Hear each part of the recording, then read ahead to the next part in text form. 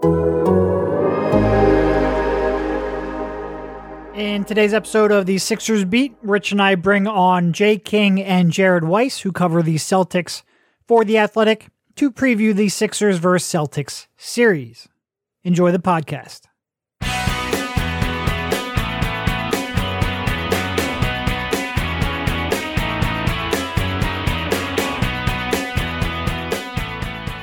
How you guys doing?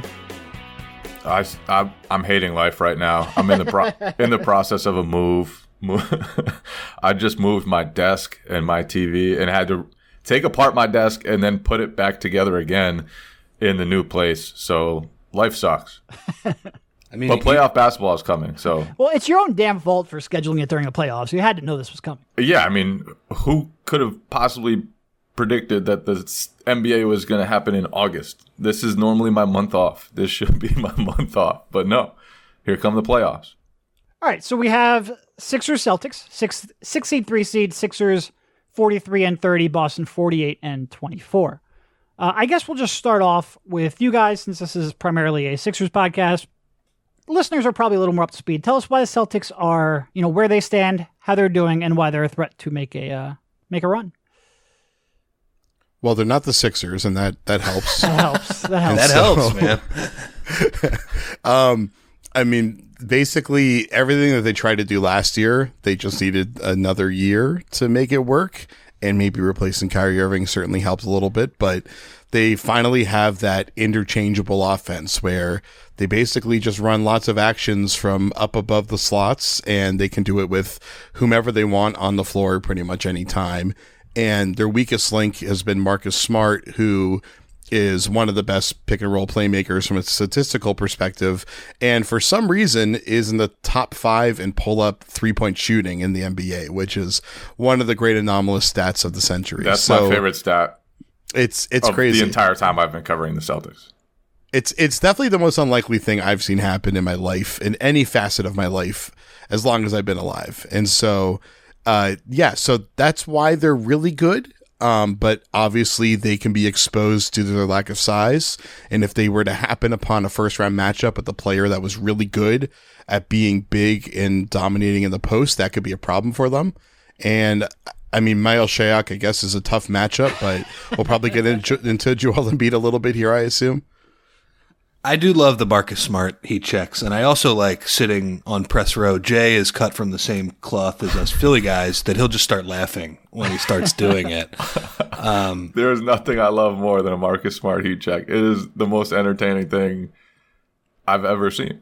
Yeah. I mean, we don't usually have like the heat checks, although Korkmaz has had a couple. Yeah, and I rewatched a couple games from the season, and in Philly we can see kind of behind the basket when he's running back, and I've caught myself laughing a couple of times. But what I guess I'm curious, it feels like this Sixers season is a lot like the Celtics season last year. So much like it. Yeah. So I guess from you guys who lived through that crazy Celtics season, obviously personnel is different, some of the contracts are different. Have you seen any similarities in how that has happened? And I guess how have the Celtics recovered? Is it just simply getting rid of who? I think part of it was just getting rid of Kyrie. Like, that definitely helped from a morale standpoint. But the Celtics last season were just so broken in so many different ways, and they had so many different factors that went against them. Like, first, Gordon Hayward was injured, and he wasn't even close to the same, but they were playing him a lot of minutes because they knew to be the best version of themselves, they were going to need him. They had just come back from a playoff run where the young guys, Jason Tatum, Jaylen Brown, Terry Rozier, were the stars, and then they came back. Kyrie and Gordon Hayward were healthy again. They weren't in the roles that they wanted and thought they deserved.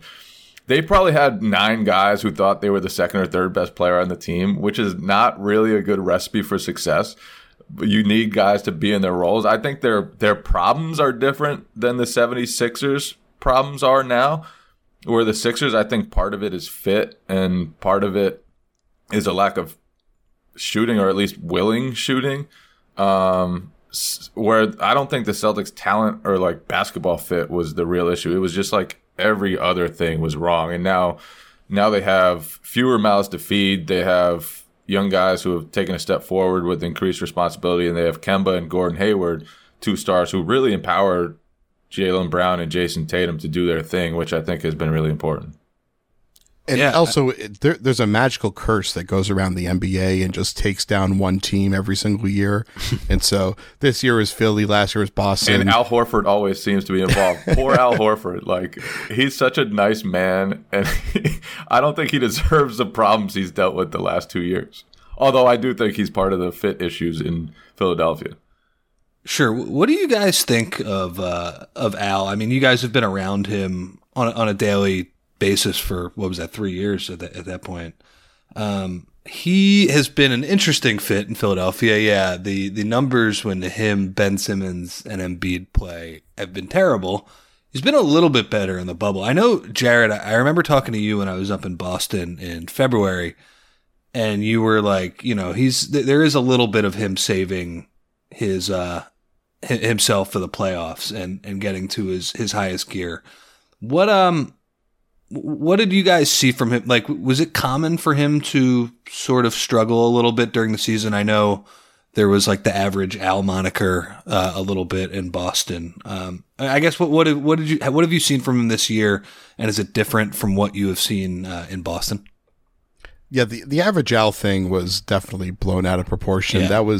That was literally a former Red Sox player who was I think a midday talk show host on the number 2 rated sports station that was looking to drive up ratings, and maybe like 10 people in the city jumped on that bandwagon, but it was mostly just fodder for Al's sister Anna, who I hope has become a huge part of Sixers Nation because she is endlessly I think she wants to like go back to Boston. Yeah, honestly. she tweeted something about going back to Boston. No, she definitely misses Boston, mostly because she can get into the clubs for free there. But I think that, there is definitely I'm expecting a bit of a playoff Al jump, but it's going to be diminished compared to where it was in the past. And I think the big difference that you would see in the playoffs than you would see during the regular season with Horford was that, for one, a big difference was the offense pretty much ran through him in Boston, and that's not the case in Philadelphia, unless they're going to do that high-low entry play to Joel Embiid 100 times a game. He's not going to have the ball in his hands nearly as much, and so I guess the big difference was he would be pretty passive during the regular season. It was always about making the simple right play to continue on the play, and he seized a lot more control, and then also played with he just played a lot harder. He played more aggressive. He was much more physical, all that kind of stuff. And so for him, it was always basically he's going to take it a little bit easier during the regular season so that he knows he can play for 2 months in the playoffs, playing at his absolute peak energy level without breaking down. And so, we probably will see a little bit of that, at least in the first round, but like the main reason why he's not fitting is because he's no longer a 40% shooter from deep. Like his shot has just fallen off a cliff, and because of that, teams just don't have to completely stay home on him. I think too, like when Al Horford signed with the 76ers, I thought it was a great addition for them. I thought he was going to fit perfectly because Al is a versatile big. He can play the 4, he can play the 5, he can guard, he can play offense. Like he does a little bit of everything. I didn't realize how pick and roll centric he'd become in Boston. Yeah, like the pick and pops were such a big part of what he did. And when he's playing against a closeout, he's really, really good because he makes smart decisions. He makes quick decisions. He can be the hub of your offense. When you don't run pick and rolls, you're eliminating a huge part of what makes him special. And so I didn't foresee how much that was going to matter, and I think that's mattered a lot in Philadelphia. Yeah, they turned him into a spot-up wing on the weak side elbow for the most part. That's just not what his role is anymore.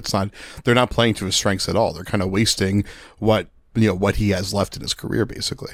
He used to kill Embiid with those pick and pops, those long closeouts. Embiid really had 2 nemesis in Nemesis. I don't even know how to say that. Nemesi. All right, there you go. Thank you. I don't know if that's right. Think it's really Nemesi. It's derived of the Morai. Nemesises.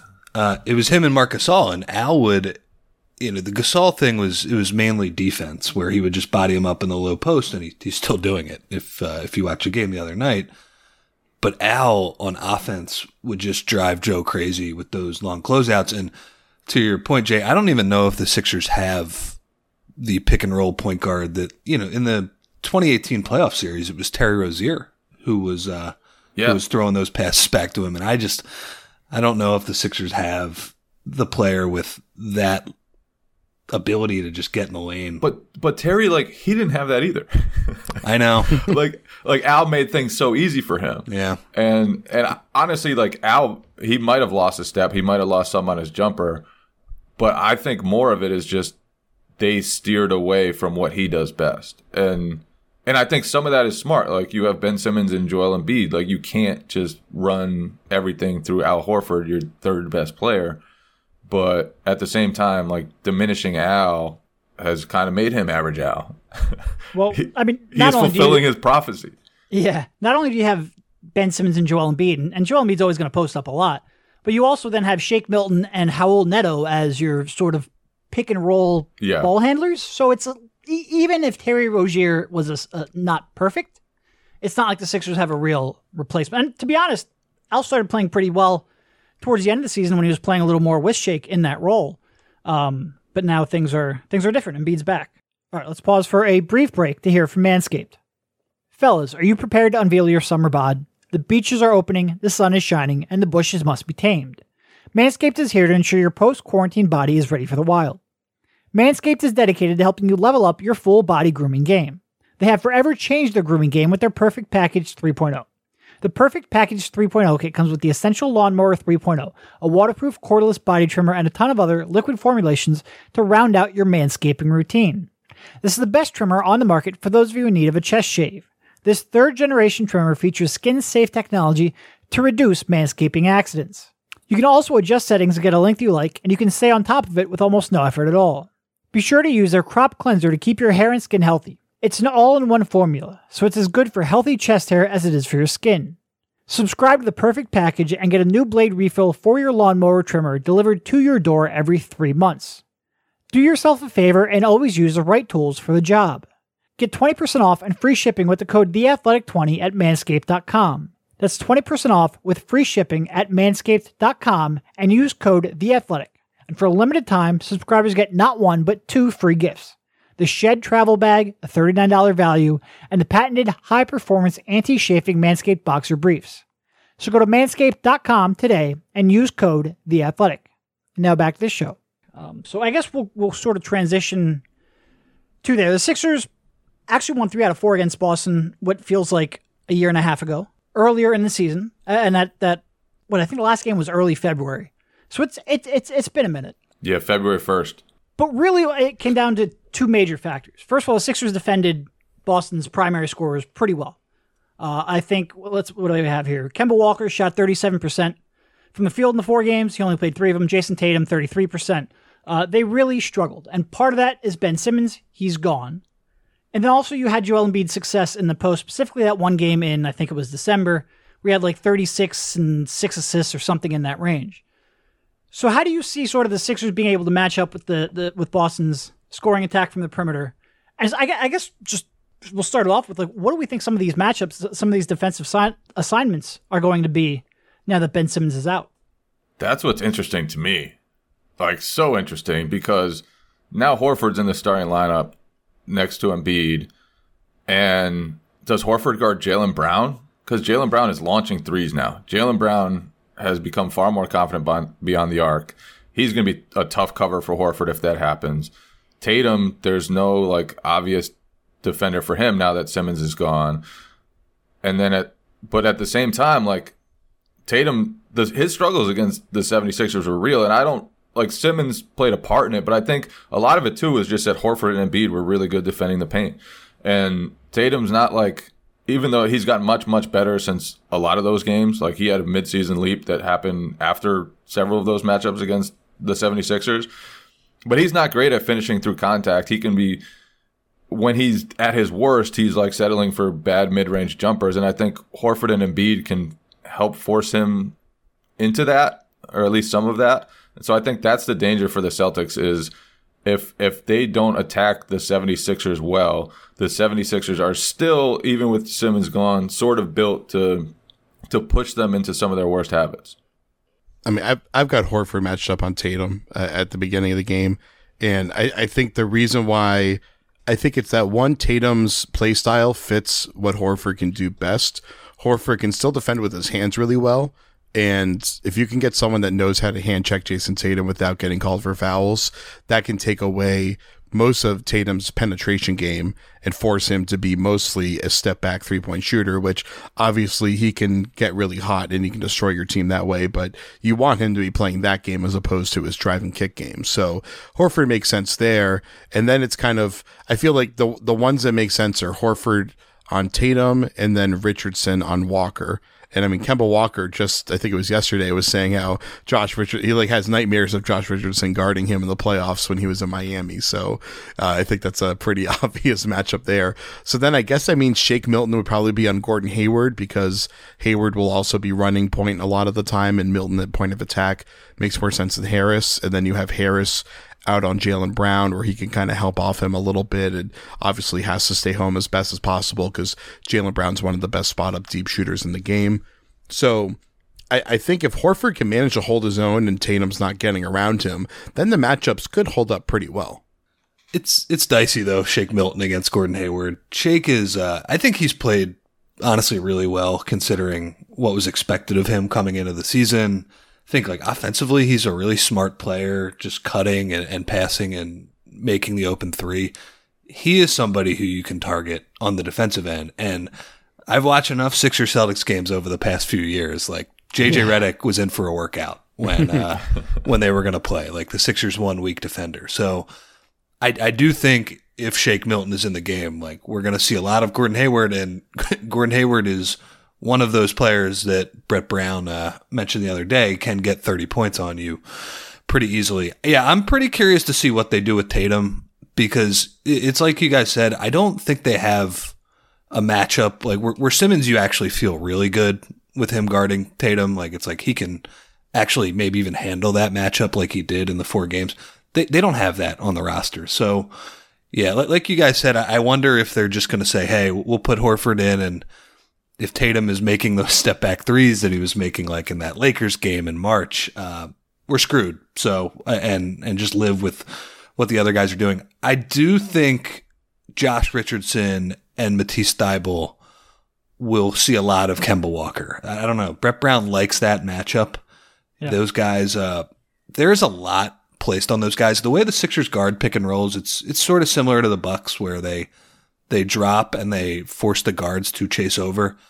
It's a lot of responsibility on those guys. And when it's going bad, those two are committing a ton of fouls. And it's not even something that I would blame them for. It's really hard with Embiid all the way back at the basket if there is a player capable of pulling up from 3. And like you guys said, I think earlier with the Marcus Smart being in the top 5, they have 4 players in the top like 20 of pull up 3-point shooting. Is that right?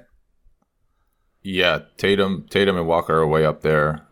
Smart, I think just 3.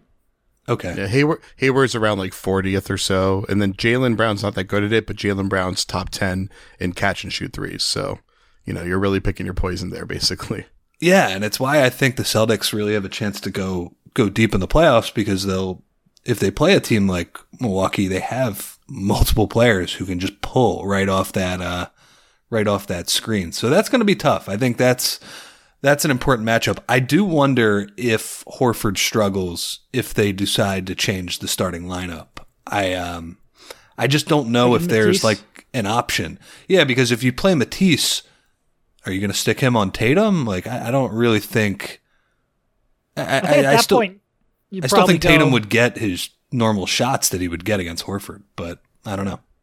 Yeah, it's really weird how one injury throws everything in flux because at some point you were like, okay, you put Richardson on Kemba, you put Simmons on Tatum, and this can sort of make sense. And they're still going to be a really tough team to guard, but this can make sense conceptually. You have, and it's tough because like you guys were talking about with the pull-ups, that's sort of like tailor-made to beat, like the Sixers defense has weaknesses that they build in because Embiid's so good at the rim.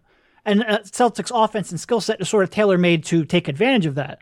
But you at least had the personnel. And now you're going to be relying a lot more on Shake Milton, a lot more on unproven wings off the bench, whether that's Furkan or Matisse. Matisse, he really had like a welcome to the NBA moment when he went up against Kemba that first time, because Kemba is so good at not only pulling up off the dribble, but drawing fouls and seeking out fouls off of screens and off of 3-point shots. And some of Matisse's bad habits sort of bit him real quickly. But you could almost see him grow throughout not only the season, but even in that game. So it would have been real interesting with Simmons. That is certainly a side of the court that I think they will feel his absence the most.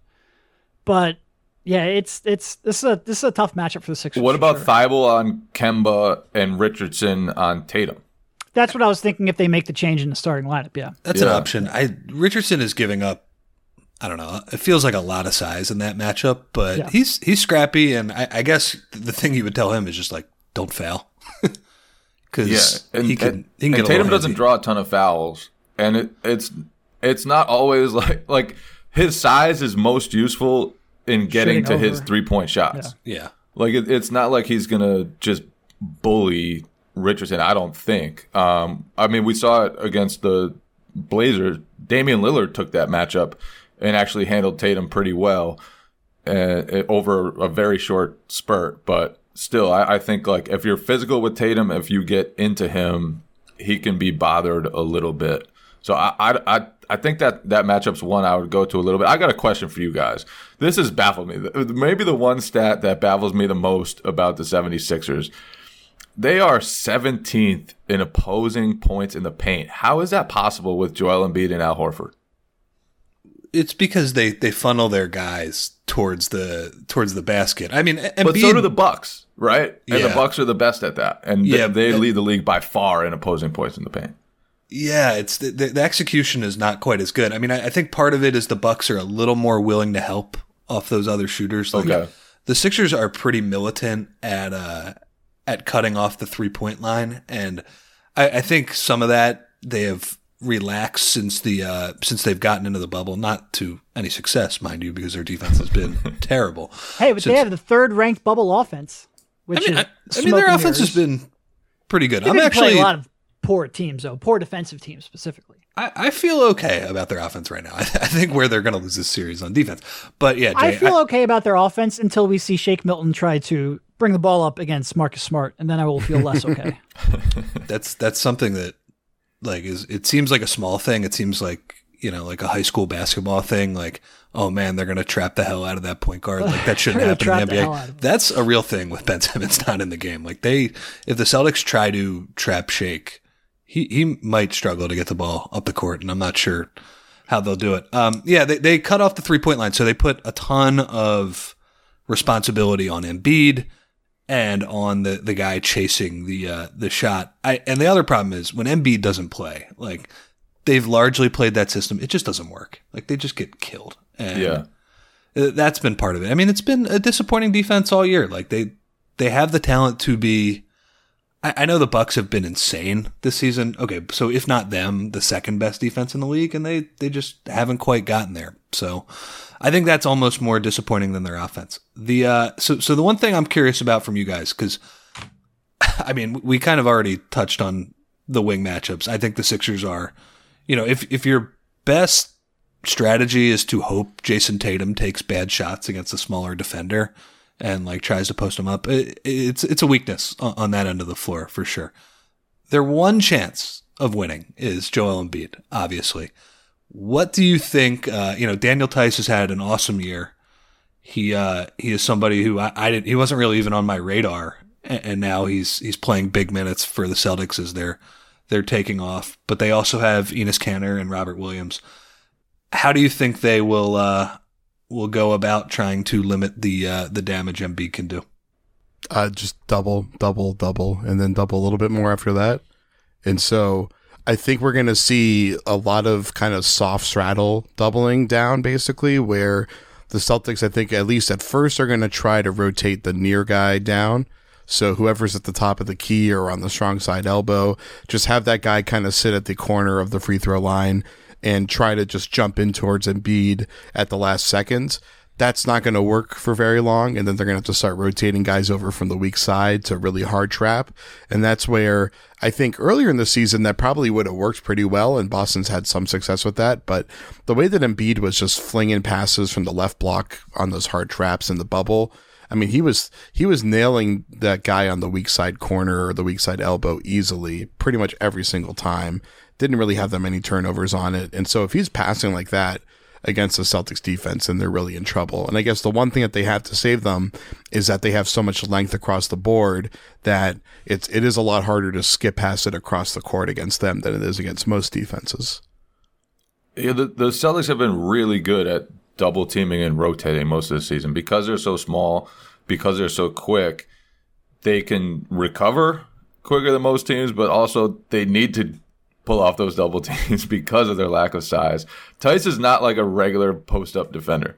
Like, he has to do his work really early. If he doesn't, Embiid's going to be a problem for him. I think it might be a Cantor series because, one, the Sixers, the guards, like, they don't have enough playmaking juice to really, really punish his defensive limitations. And two, his bulk could come in handy against Embiid. So I'm interested to see what the Celtics do behind Tice. Like, I've kind of been interested in that all year. Robert Williams has played really well recently. I don't know what he'll look like against Embiid. I'm curious to see. I don't know if we'll see much of that. But that's one of my questions about how the Celtics are going to guard Embiid. Who is that backup center? How many minutes does Tice get? How many can he handle? And then, like, the big key with guarding Embiid is, like, don't ruin the rest of your defense to guard him. Like, you have to do at least a decent job on everybody else. And I think the overreaction to a huge Joel Embiid output would be, like, that would be scary to me if I were the Celtics. Like, you don't want to overreact. Like, he's gonna have big nights, but you have to cut off the rest of the guys who I don't think have enough, like, shot creation talent to really kill you if you do a solid job. You are selling Alec Burks really short. I'm sorry. Many apologies to him and Neto, the two gods. All right, let's pause for a brief break to hear from DraftKings. Grab your peanuts and popcorn, baseball is back. That's right, the boys will be getting back out on diamond this week. And while we may not be able to join them in a stadium, there's plenty of action to be had from the comfort of your home.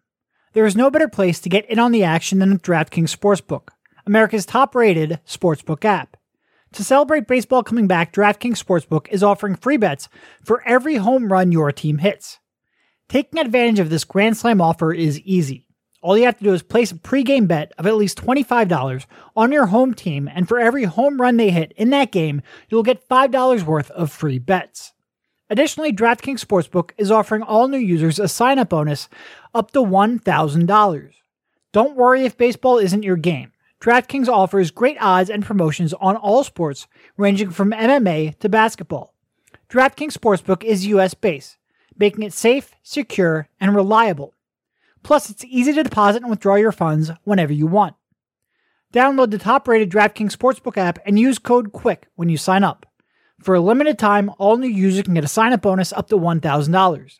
That's code QUICK to get your sign-up bonus up to $1,000. Only at DraftKings Sportsbook. Must be 21 or older, Pennsylvania only, in partnership with Meadows Racetrack and Casino.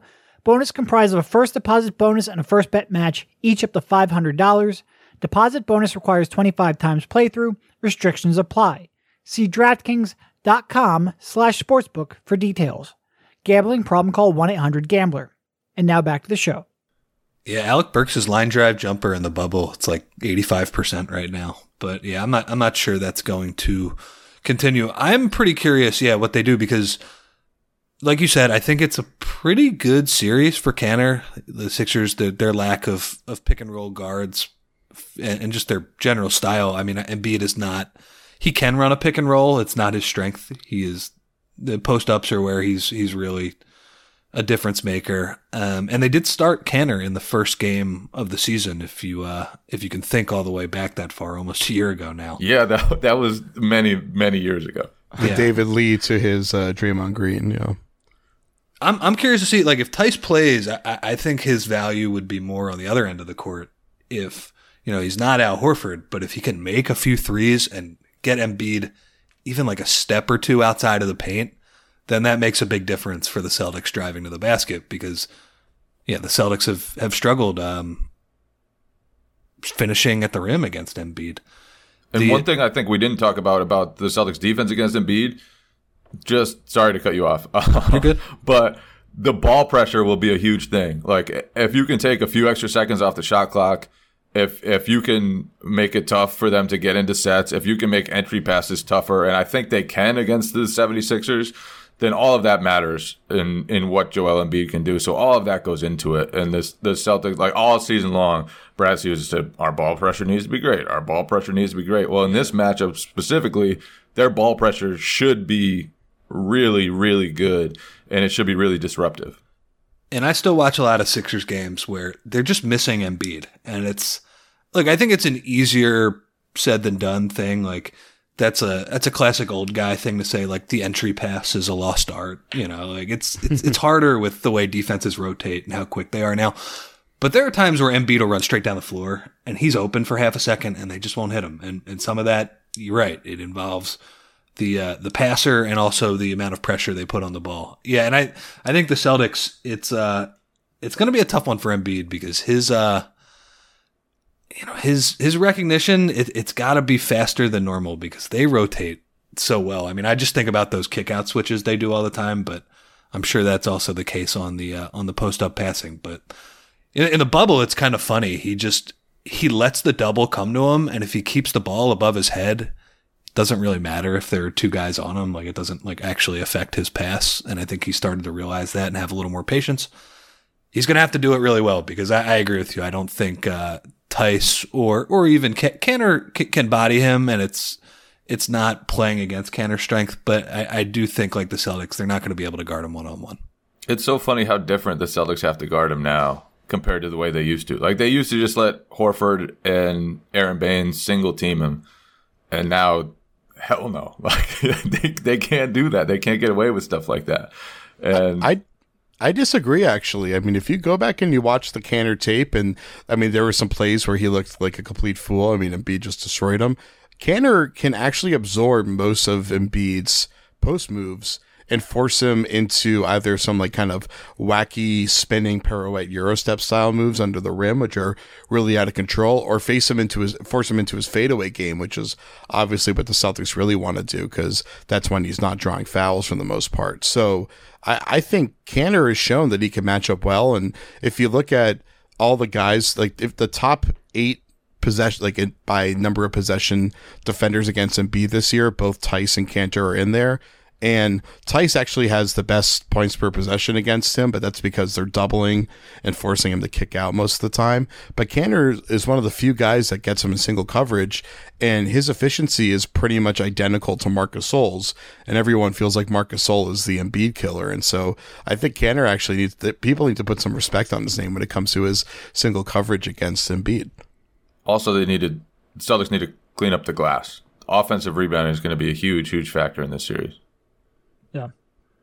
Yeah, it'll be interesting. If there's one thing I'm confident, though, you brought up Daniel Tice becoming a shooter. He will make threes against the Sixers. I still have nightmares of Aaron Baines all of a sudden becoming a three-point shooter a couple years back. He didn't even know what fucking foot to put forward, and he was draining them from beyond the arc. So what Daniel if Robert Tice Williams just drills corner threes this series? As long as they look better than Baines's, I would accept it. But they won't. No. Okay, that's good. All right, so I guess we'll wrap this up here. We've had you guys on for a little bit. Quick predictions and, yeah, go.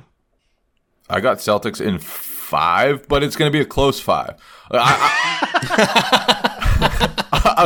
I don't foresee too many blowouts happening. I think it's going to be like a slug it out series. I just think the Celtics they have too many good players versus a team that doesn't have enough of them. I think that's a fair analysis. A gentleman's 5. Not a gentleman's sweep, but a gentleman's 5. Yeah. And I had it at 5.5, and so I think I rounded up to 6. So I think it's going to be basically like the last series from a couple years ago. And actually, I didn't even say this before, but Tice's shooting is probably the biggest X factor for how quickly the series goes, because he's actually been a pretty mediocre three-point shooter this year, but he's been a little bit better in the bubble. So if that's a legitimate positive trend, then that can end things a lot quicker.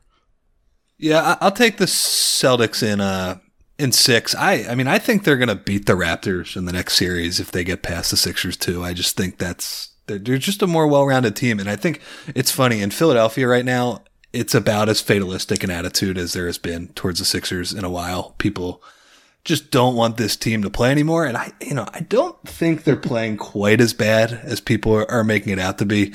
But it's been the story of the season. Is the problem is that not only have they underwhelmed, it's that the Celtics and the Raptors and the Heat and all of these teams have shot up a few levels, and they are playing really well around it. So, yeah, I actually think the Sixers are going to score pretty well. I think Embiid's going to have some big nights. But my problem is just that I think like one of those Celtics wings is going to have a huge game every night. And, there will be a few nights where, the threes might not go in quite at that level for the Celtics and the Sixers can steal a few, but I don't foresee it going, anything more than 6.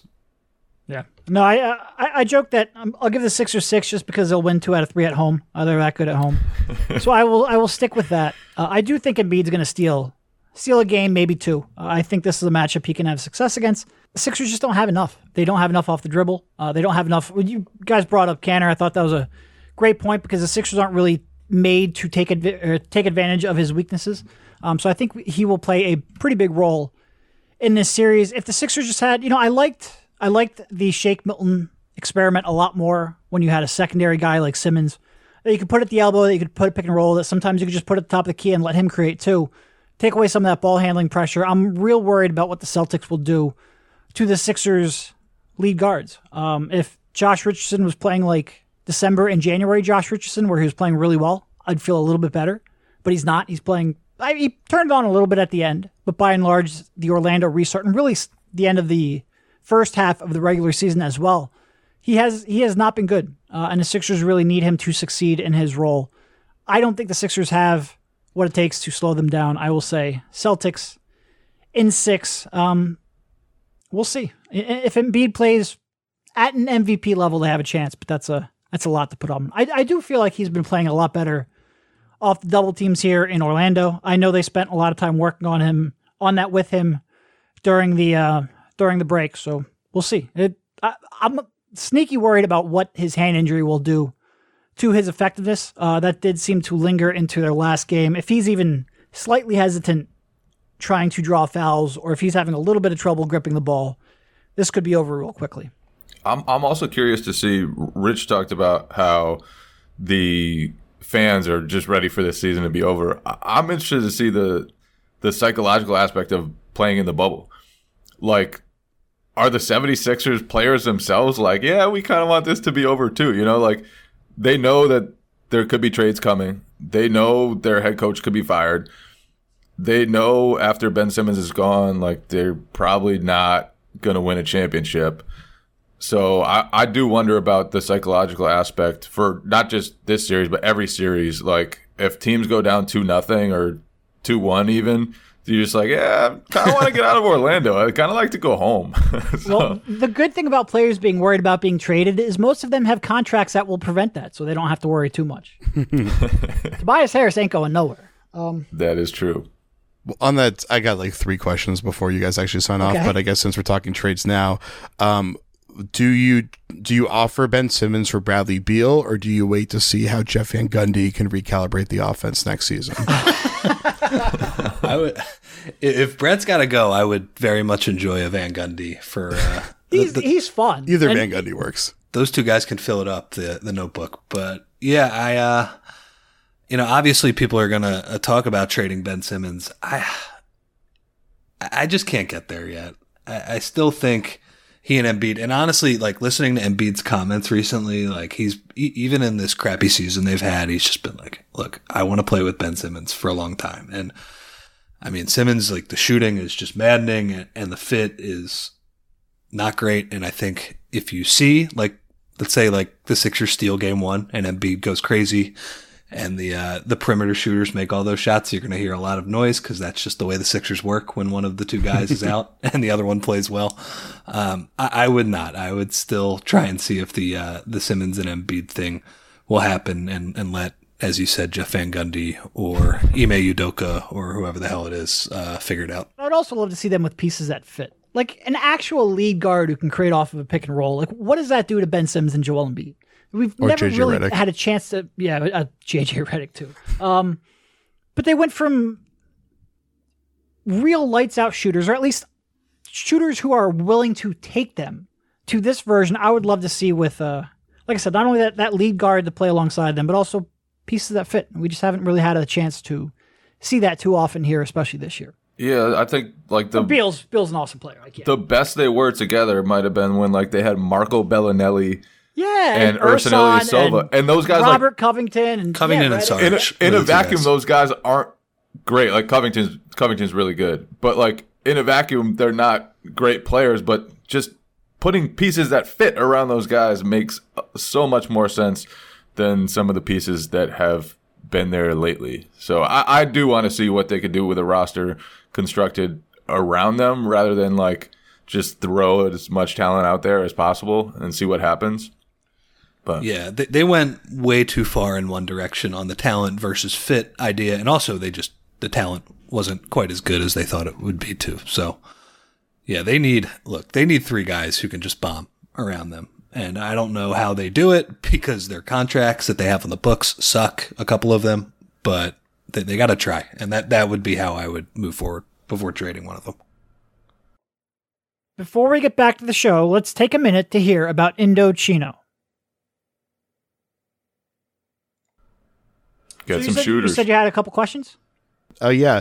Then I guess for this series, why don't they just switch to ice on pick and roll instead of over, since most of their guys suck at going over screens?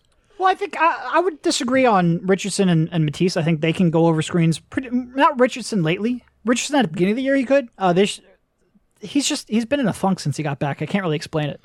I would expect, especially when Embiid's out, I would expect they will change that up here in the playoffs. I would expect you will see more varied pick and roll coverages. I think you're going to see Horford up closer to the 3-point line on a lot of these. And I think like a lot of people in Philadelphia would say like, oh, that's so obvious when people are drilling mid-rangers and threes, but you know, he's going to have to stay in front of these Celtics guards driving at him now. I don't know. It's been weird. It's the way they construct their team around Joel Embiid. I would say it's not just a Brett Brown decision. Like the front office is very cognizant of like instilling this game plan. And to be fair, like when Embiid plays, they're awesome defensively and they're awesome just in general. But I do think they need to change up what happens when he's not in the court because it doesn't work. And I think they will. I think for some reason, for whatever reason, they're very stubborn about staying in their base defensive scheme, almost irrespective of who they're playing and who's on the court in the regular season. Last year against Brooklyn and Toronto, they changed it up. I would expect you'll see more. Yeah. Like if you're going to go down, at least try shit, right? Like don't just have Kemba Walker drilling 3 after 3 off the pick and roll. Like at least make him do something a little different. That would be my request for Brett Brown and co. Or there's like at least like, you know, coach enough and have your team be disciplined enough to handle multiple schemes based on matchup in real time, like most of the other best defenses in the NBA do.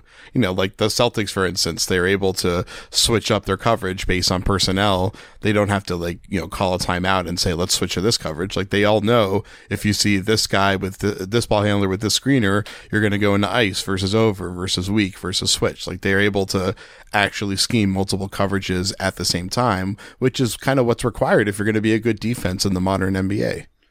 Yeah, and in the bubble they've started to go under bad shooters more and help off bad shooters. We've seen some tweaks around the edges, but the problem is they're playing Boston, where there's not too many of those weaker players. I mean, maybe they could do it a little bit. What happens when the Celtics do go into their bench though? Like if Semi Ojeleye or Brad Wanamaker gets on the court, then it's way easier to play Horford and Embiid together. Like just so much easier defensively to get away with that. The matchups are so much better. Like if Horford's just sagging off Shimmy, then that paint is going to be tough to score on, even though, as I said, the numbers don't look pretty for the Sixers for the full season. Yeah, they're going to have to eat in those minutes whenever those guys get on the court. I mean, yeah. I think it's pretty clear that they should be helping off those guys. Philadelphia high school basketball legend Brad Wanamaker, mind you, when those guys play. But you know, it's not going to be a major part of it. Didn't he dunk on you? No, that was one of the Morris twins, actually. Yeah. I don't know which one it was, but it was a hell of a dunk. Was this just you were walking through Philadelphia and a hoop magically appeared and they just dunked on you? I mean, what's the scene here? I wish. I like the phrasing though. Dunked on Rich. Like Rich got anywhere near the rim to block the shot. I was, to be fair, like it was. If nuts are in your face, nuts are in your face. To be fair, it wasn't directly on me. It was on my friend, but it was an alley-oop in a Sunny Hill Summer League game that was like the Morris Twins just not even trying against our team for the most part. They won by like 10, just not even caring, but on one play. Again, I don't know which one it was. Like they look very similar, but put it down on my friend Brian. It was pretty rough. Brad Wanamaker was and I've told Jay this before too, was an excellent leaper in high school as well, like a good dunker. And now it doesn't look like he can even dunk, honestly. He's had 3 career dunks. Yeah. Well, He's like 50 years old, so that makes sense. yeah, he's aging very quickly, I guess. But at one point, he could leap out of the gym. I love that Brad Wanamaker was just a high flyer. That's my favorite part of the Brad Wanamaker story. He just used to dunk all over everybody. Who would have thought? All right. All right. I think anything else? I think you said you had 3 questions. I don't know if Brad Wanamaker dunking on Rich was the third one, or if you had another one lined up. I think my third question was which Philadelphia basketball legend has dunked on Rich, so Okay, that should satisfy it. It's always a good question to get clarity on. All right. I think that is a good place to cut it off. Thank you guys for jumping on. We appreciate it. Yeah, thank you guys. This is fun. Not see you guys soon, but I'll slack you soon. Yeah, we'll Zoom. We'll Zoom. Zoom press I'm conference. going to FaceTime you randomly now just to make up for this. Well, good thing I don't have an Apple device. All right. Have a good one. All right, see you guys. All right, thanks, guys. All right, listeners, you can hang in right there. Rich and I have about 20 more minutes of Sixers-specific talk as we preview the series. Onto the podcast. Or onto the rest of the podcast. All right, so Rich and I just got done with a chat with Jay King and Jared Weiss, the Celtics reporters for The Athletic. I guess real quick, if you want to follow them, please do follow them at Jared Weiss NBA and at by Jay King. So now that we sort of had a little more of a Celtics focus in the first half of this podcast, and Rich and I will be relatively brief here in the second part. But we gave our predictions at the end. Neither of us are picking the Sixers. Newsflash. Shocker. I said Celtics in 6. If I'm being honest with my gut, it's probably Celtics in 5. But I think a different way to phrase this, what percentage chance do you give the Sixers of winning this series? Pretty low. I would say somewhere in the 20, probably like 20. Yeah. And that doesn't seem, I'm sure to some people that'll seem like way too much, to others it'll seem like way too low, whatever. I do think they have a puncher's chance because Embiid against these guys, despite what Jared said about Enes Kanter's post defense, and I do, he had the numbers to actually back it up. And I do agree, like, that Kanter's a big boy, and that's most of the battle down there. Despite that, I do think Embiid has a chance to completely light them up. We actually let's save Embiid for a minute, but and stick to the point of their chances to win. They're going to have great shooting again, and they've shot 41.6% from 3 in the bubble. They're going to need to keep that up. Like I would be a little surprised if they're going to win the series and it's not like a lot of threes at above, 38, 39%. The Burkses, the Miltons, the Corks on fire right now. And the rest of the crew, the Harrises and the Richardsons, they need to fire away from 3 and they need to make them. Yeah. And I think they need Tatum and company to miss like these step back threes that they are very capable of making. And I think there needs to be like a little bit of goading them into bad shots. I'll say this, I'll actually ask you the question first. Do you think the fan base has been this down on the Sixers since we've started doing this? No. I think this is the most down on the team since I don't think they believe in the pieces. I don't think they believe in the coach. I think in a weird way, I think they probably believe in the star player more than they have in maybe the entire time he's been in Philadelphia. Maybe not to stay healthy, But in terms of his game, I think they believe in him. It's just almost quite literally everything around him. Yeah, and at the risk of making this basically a pre-mortem where we go over what is wrong with the team that we think is going to lose in the first round, I think I agree with the general idea of being down on like where they are as an organization. Yeah. They should be in a better place for, all the obvious reasons that we talk about every podcast. I don't quite understand being down on this specific team. Like, it feels like they're down in terms of like this team sucks, and I would just point out that Ben Simmons is awesome. And if you lose him, like, you're not supposed to win with this specific team. And it's been funny where I think a lot of the, we were wondering if the supporting pieces were going to play well. And while I agree, like some of these guys have contributed to the bad defense, Alec Burks is playing very well right now. I think Matisse Thybulle is, he's not completely consistent yet, but like you saw in that fairly meaningless game against Houston, kid can really create some havoc. He's got a chance to be a pretty good player. Cork is after a rough start, he's making a ton of threes now. Shake is Shake, and like when you look up to the more important pieces, the ones that you're paying all the money, I think Tobias Harris after the Portland game where he didn't get fouled, looks like he's making a concerted effort to get fouled. And he played, I thought, 2 excellent offensive games. It's really funny. He got so much publicity. I think he had like 30 points in one game, or 30. He scored like 55 points in his first 2 games. And he got a lot of pub about how well he's playing and how this is the version of Tobias Harris you need if you're going to have a chance. I thought he was much better in the second half in Orlando. He had his head up on some drives. I thought his passing was about as good as it's been. Like some awesome passes, honestly. He sought out contact and got to the free throw line. Like, this is the version of Tobias Harris where, look, he'd still be an overpay. Don't get me wrong. But this is closer to the person you need if you are going to give him that kind of money and give up those kind of assets to get him. This was one of the better 2 or 3 game stretches. And some of his shots didn't go in. Like, he wasn't making shots at the clip he was earlier in the Orlando bubble. But yeah, his play towards the end there, I thought, was more encouraging than his play at the beginning. Did you see that there were a couple times in those last few games where he got into his, mid-range area and a guy was right on his hip? Yeah, he found the cutters. And you could see, well, no, I'm talking about, he definitely did that.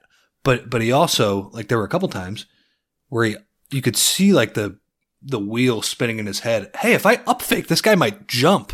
And if he jumps, I can jump into him. And guess what? I get 2 free throws for that. And he did it a few times. I think, after that Portland game where Richardson went crazy, and honestly, they would have won the game, if they would have guarded Portland. To be fair, nobody's guarding Portland right now. And Portland's not guarding anybody. But, in that second half of it with Portland guarding nobody, they did stop Tobias Harris to it. Like, it was the normal Tobias Harris 20 points on 20 shots game. I definitely think he heard that criticism, and I'm not sure he's going to be able to overhaul his game completely, especially against a team like Boston. But I do think it was a good sign that, like, in the next few games, he said, "All right, I'm going to make it a point to get to the free throw line." So that's a good thing, and I think hopefully that's something he can get a little bit better at moving forward. So that's important. I think Al Horford looks good. It's a bad series for him against his old mates because they have all these wings. And there's, maybe if he gets matched up against Kanter, I think Brad Stevens is too smart to do that. But I do wonder, like, if you play Kanter at backup center, which they've done for most of the year, that's one I think Horford can win. Yeah. Fairly decisively, honestly. I mean, I think you're basically trading 3s for 2s, and obviously there's a lot more that goes into that. But Kanter's really going to have to destroy him on the block. Yeah. And I think, like, the stuff Horford did to Embiid over the past few years, if there is a matchup that they're able to do that with, and I think Toronto would be a good one in the second round if they're able to make it there. I just think, like, Al Horford, to me, he looks like there's a chance that, like, you can see that guy from the playoffs over the past few years. The problem is you need the right matchup, and I'm not sure this is the one. No, I mean, look, Al Horford at the 5 in this matchup certainly. I mean, it's like what he used to the panic he used to cause in Embiid, just at a much larger scale because you're doing it against Kanter. Horford's not going to be bullied in the post like you would expect someone of his size. He's going to draw you out and make you uncomfortable in those closeouts. That certainly is, but like you said, I think Stevens is smart enough where he will figure out how to juggle his rotation so he's not putting Kanter on that island. What have you thought of Horford at the 4 in the bubble? I mean, he's been. I was surprised at how many threes he's made so far. Yeah, because I feel like every time I look up, he's either missing a corner 3 or getting it deflected or something. But he's shot well, and he's played pretty well. He's honestly, there is a little bit of me that feels like, with Simmons out, Embiid and Horford is a little bit more tenable. Not enough. Like, I still think he's a slow enough 3-point shooter and a hesitant enough 3-point shooter where he's not really going to pull out a defender. He's not really going to open up that paint. But he has played, he's played well, for sure. It's weird, right? Like, you thought that the main combo that couldn't play together is Horford and Embiid. But I think you're seeing that it's the 3 of them that is like super disastrous. Yeah. Now maybe Horford and Embiid is not championship level, and maybe Horford making all these threes is probably not going to continue. But I've liked what I've seen. Too much money, and like there's still sure. But when you're talking about this specific series, yeah. But I like what I've seen. I've liked the high-low game, although he did have one against Houston where Embiid had a really easy seal on the high-low. And Horf's touch sometimes, it's whether it's on those layups or those passes, he can just throw the ball way too hard sometimes, and then you get the clap right afterwards. But I like how he's looked, and I think, I mean, honestly, I hope for the Sixers' sake that he has a really good series. I think it would be honestly really impressive if he was able to affect a matchup that doesn't look like it's tailor-made for him. If he was just, if he was making threes and he was really smart and he was able to cover up whatever defensive weaknesses the Sixers have. Let's see how he does against Tatum. If he matches up against him, that would be a huge selling point maybe going into the summer if the Sixers do look to move him, as you would suspect they do. But I think my main point is that this team right now, I feel like they're getting a tad too much crap. Like the situation is bad. There's too much money obviously tied into some of these players. With Simmons out, realistically, they're not going to go that far in the playoffs. But I feel like a lot of the individual pieces are in at least a decent spot. And to that point, if Embiid is able to be at his best, I think they have a puncher's chance in the series. I am a little worried that he's just going to be looking down at his wrist the whole time, though. Yes, that was not very encouraging. Legitimately concerned. Yeah, no, and he did not look normal in his last game. Look, he's going to play through this. I'm sure of it. I'm not worried about that. But it's like I said, if that rip-through move he hesitates doing, or if he hesitates going strong to the rim, or if he just can't grip the ball well enough to handle some of these double, like they're going to be digging in on him. And I'm not just digging like the action of a perimeter guy coming down, but actually digging in on his hands and trying to poke that ball out constantly. Marcus Smart will take 3 fouls per game doing that. Yes. No, I'm worried about that. And the Sixers, it's tough because it didn't really seem like there was a lot there. I mean, it just seemed like he got smacked on the wrist. It's like the Simmons injury too. That didn't seem like there was all that much there either. And you rewatch it, and all of a sudden he's bouncing on one leg. Yep, and with Embiid, he's just looking down at his hand all times. Now I know, do you remember Redick back when he played here? He was like he basically called Embiid a baby a few times. Like he's just acting. He's playing it up. Yep. You better hope that's what it is, because I think it's his shooting wrist. If he doesn't have any touch from 3, from the mid range, it's going to be tough. And I think it's going to be a series too, especially like when Tice is in the game. And I think they're going to start with Tice on him just because the Celtics' best 5 involves Daniel Tice. Like he's been he's been good enough, and maybe Stevens will hope that he makes enough threes to offset the matchup. It's got to be a matchup where Embiid is posting up like crazy. That third quarter he played against Orlando, it has to be that from the moment the Sixers play against the Celtics. And that's hard to do. Like, that's hard physically, that's hard mentally, but it's really the only chance they have to win. Like, these post catches at the 3-point line can't happen. These fadeaways can't happen. That's playing right into these guys' hands. Like, he's going to have to shoot 15 free throws a game to make this a series. It's going to have to be to the point where the Celtics are just like, holy shit, we need to double and get the ball out of this guy's hands. It has to be the December game, basically. Yeah. Yep.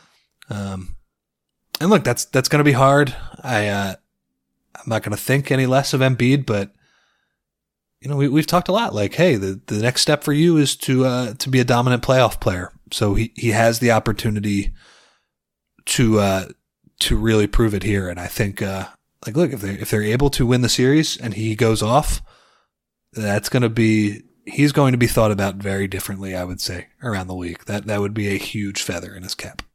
Yeah. So I guess you can look at it as an opportunity, as weird as it sounds. No, it's definitely, I mean, look, this is a very good Boston team. Like you said, in the first part of this podcast, like they could very well get to the conference finals. This is a team that was, I think, fourth in both offense and defense. They're really good. Like Brett said, they have 4 guys who could drop 30 on you. Like, you look at some of the, like, it's so weird looking at this matchup and going back just 2 years ago and how different things are. But like the addition of Kemba Walker, Gordon Hayward coming back and looking like Gordon Hayward used to look, Jaylen Brown's growth, Jason Tatum's growth in the second half of the season. Like, this is a very different team than the one that we've seen, despite having, you know, that Tatum-Brown combination that is sort of the basis of that. This is a team with a lot of different weapons, a lot of guys who can take you off the dribble, a lot of guys who have really grown in their game. It's a tough matchup for the Sixers. You know, I think it's a tough matchup for Al Horford defensively to start. Like, it will be interesting if that struggles, if they will pivot out of that. And if they do pivot out of it, do they go offense with Burks or defense with Matisse? Unfortunately, you're sort of getting 2 one-way players to choose from. Matisse's defense, I mean, it was honestly a little jarring how much Brown was talking up the role he could play in this series. The other day, I guess, what was that? Friday. Yeah, my days are still all screwed up. We know. Everybody who listens knows. At least this time I'm not trying to convince you it is Tuesday. But like, usually a coach would say, well, he's young, it'll be tough, but we'll see what we can get out of him. He was talking him up in a big way. And you get why. Like, we need this rookie Kemba Walker, who has no idea what he's doing. He's looked pretty good in Orlando. He's looked real good defensively in Orlando. He's made enough shots to stay on the court. He's made enough cuts. But they need him to be real, because they just don't have very many options, especially without Simmons. And he's got to stay out of foul trouble too. And it's a lot to ask. It's a lot to ask, and it's one of those things. I'll never forget that, because Celtics were the first game of the season, and you come out and Kemba Walker he fucking picks on him. And in the first half, like, he's up fake, getting him in the air, fouls from behind. Like, it was like, holy shit, they don't have those kind of offensive players in the Pac-12. And by the second half, to his credit, like, he was a lot more competitive. Snuffed him a couple times, yeah. You're going to need him to really show growth in this series, because they desperately need that defense. The problem is he is very effective as like a 15, 16 minute per game player, maybe a 20 minute per game player. The way Brett was talking about him was like, yeah, it sounds like he might get close to 30. And I get it. Like, this team has great wings, and he's going to have to play that style without fouling. I'm not sure he can do it. And that's not it's not a knock really on him yet. It's a really tough task. I think this is almost a championship caliber team they're playing against, and they are playing against them without Simmons. And I just think, like we mentioned it on the last podcast, Simmons on the defensive end, that domino falling over I think it has a chance to be pretty disastrous for him in this series. And yeah. as good as I'm feeling about how Tobias is playing offense, Josh had a couple of okay offensive games, I guess. And the way Horf is shooting and Burks and all that stuff. To me, any one of those could come crashing back down in a second, though. I agree. But I just feel good about the template of Embiid with space if he's locked in. I feel pretty good about that. As good as Boston is about rotating, I just think the other end of the floor is going to be really hard. It's going to be really freaking hard to stop these guys. I don't know. I don't know what they're going to do. It's Brett's last stand, huh? Yeah, that's true. That's true. I don't even know. Like, is there anything he could pull out of his pocket that or anything that he hasn't really shown yet that he could dust off? I don't. It's just the Celtics have so many ways that they can beat you. Is the problem? Well, so many, like they're so good coming off of a screen. They're so good drawing out switches. There's no real players to double off of. They are a tough team to guard. You know, I think last year with the Raptors, as good as they were, like there were ways you could scheme to provide help. These guys are much tougher to do that against. It'll be tough. Do we see Embiid against Tatum?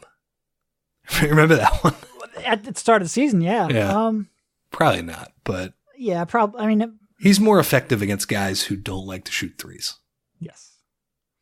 And for as much as, I don't know. I would think you'll see him. And for as much as, like I said, Tice has improved as a 3-point shooter, I think that's still the one you're going to sag off of the most. I don't know. And if he's not making threes, that's your one hope defensively. Funnel them into Joe. See. Any other final thoughts? This is going to end up being an hour-long podcast. I hope the officials let the series be physical. Yeah. That plays into the Sixers' hands more. And Marcus Smart.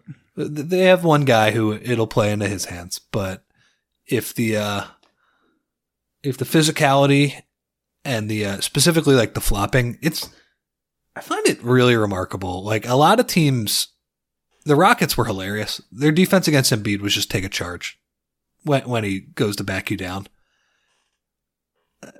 I'm holding out hope like the refs. And I don't think Boston really is a team besides Smart who is like overly floppy or anything like that. Let the big guy play in the post a little bit, right? You don't have to give him all of his rip move bullshit, but like let the boys play a little bit. And I think the Sixers will have a better chance if they do that because I'm just worried like Richardson and Thibault, they cannot be in foul trouble because they're going to have to play heavy minutes defensively. That's all I got. I'm rambling now, but it's going to be a really hard series for the Sixers. Yeah, it would. I think I'm pretty much in agreement with you on around a 20% chance, low 20s, which isn't a zero. Like 20% is significant. Not that there's no hope in this series. The Sixers would have to play at the top of their game. There's no margin for error with Embiid, and some of these players who are on a hot streak need to continue. And even with all that, I'm still not sure how they defend Boston on the other end. But I think if they win, I think their next round would be similarly tough, but I think it would be an easier series. I think they could guard the next team a little better. I just think Boston's really good. Yeah. With the other series, it would be almost like the inverse. I think they more naturally match up with the Raptors. Embiid, yeah. But you have to worry about whether or not you're going to get top form Embiid. And especially with Simmons out, you're going to need that. So that would be a different set of challenges, but we'll worry about that if we get to it. All right. I think we'll cut this off because if I give you a chance, you'll get rambling about Brad Wanamaker again. We don't need that. Thank you, Rich, for jumping on, and we will talk to you soon. See you, man.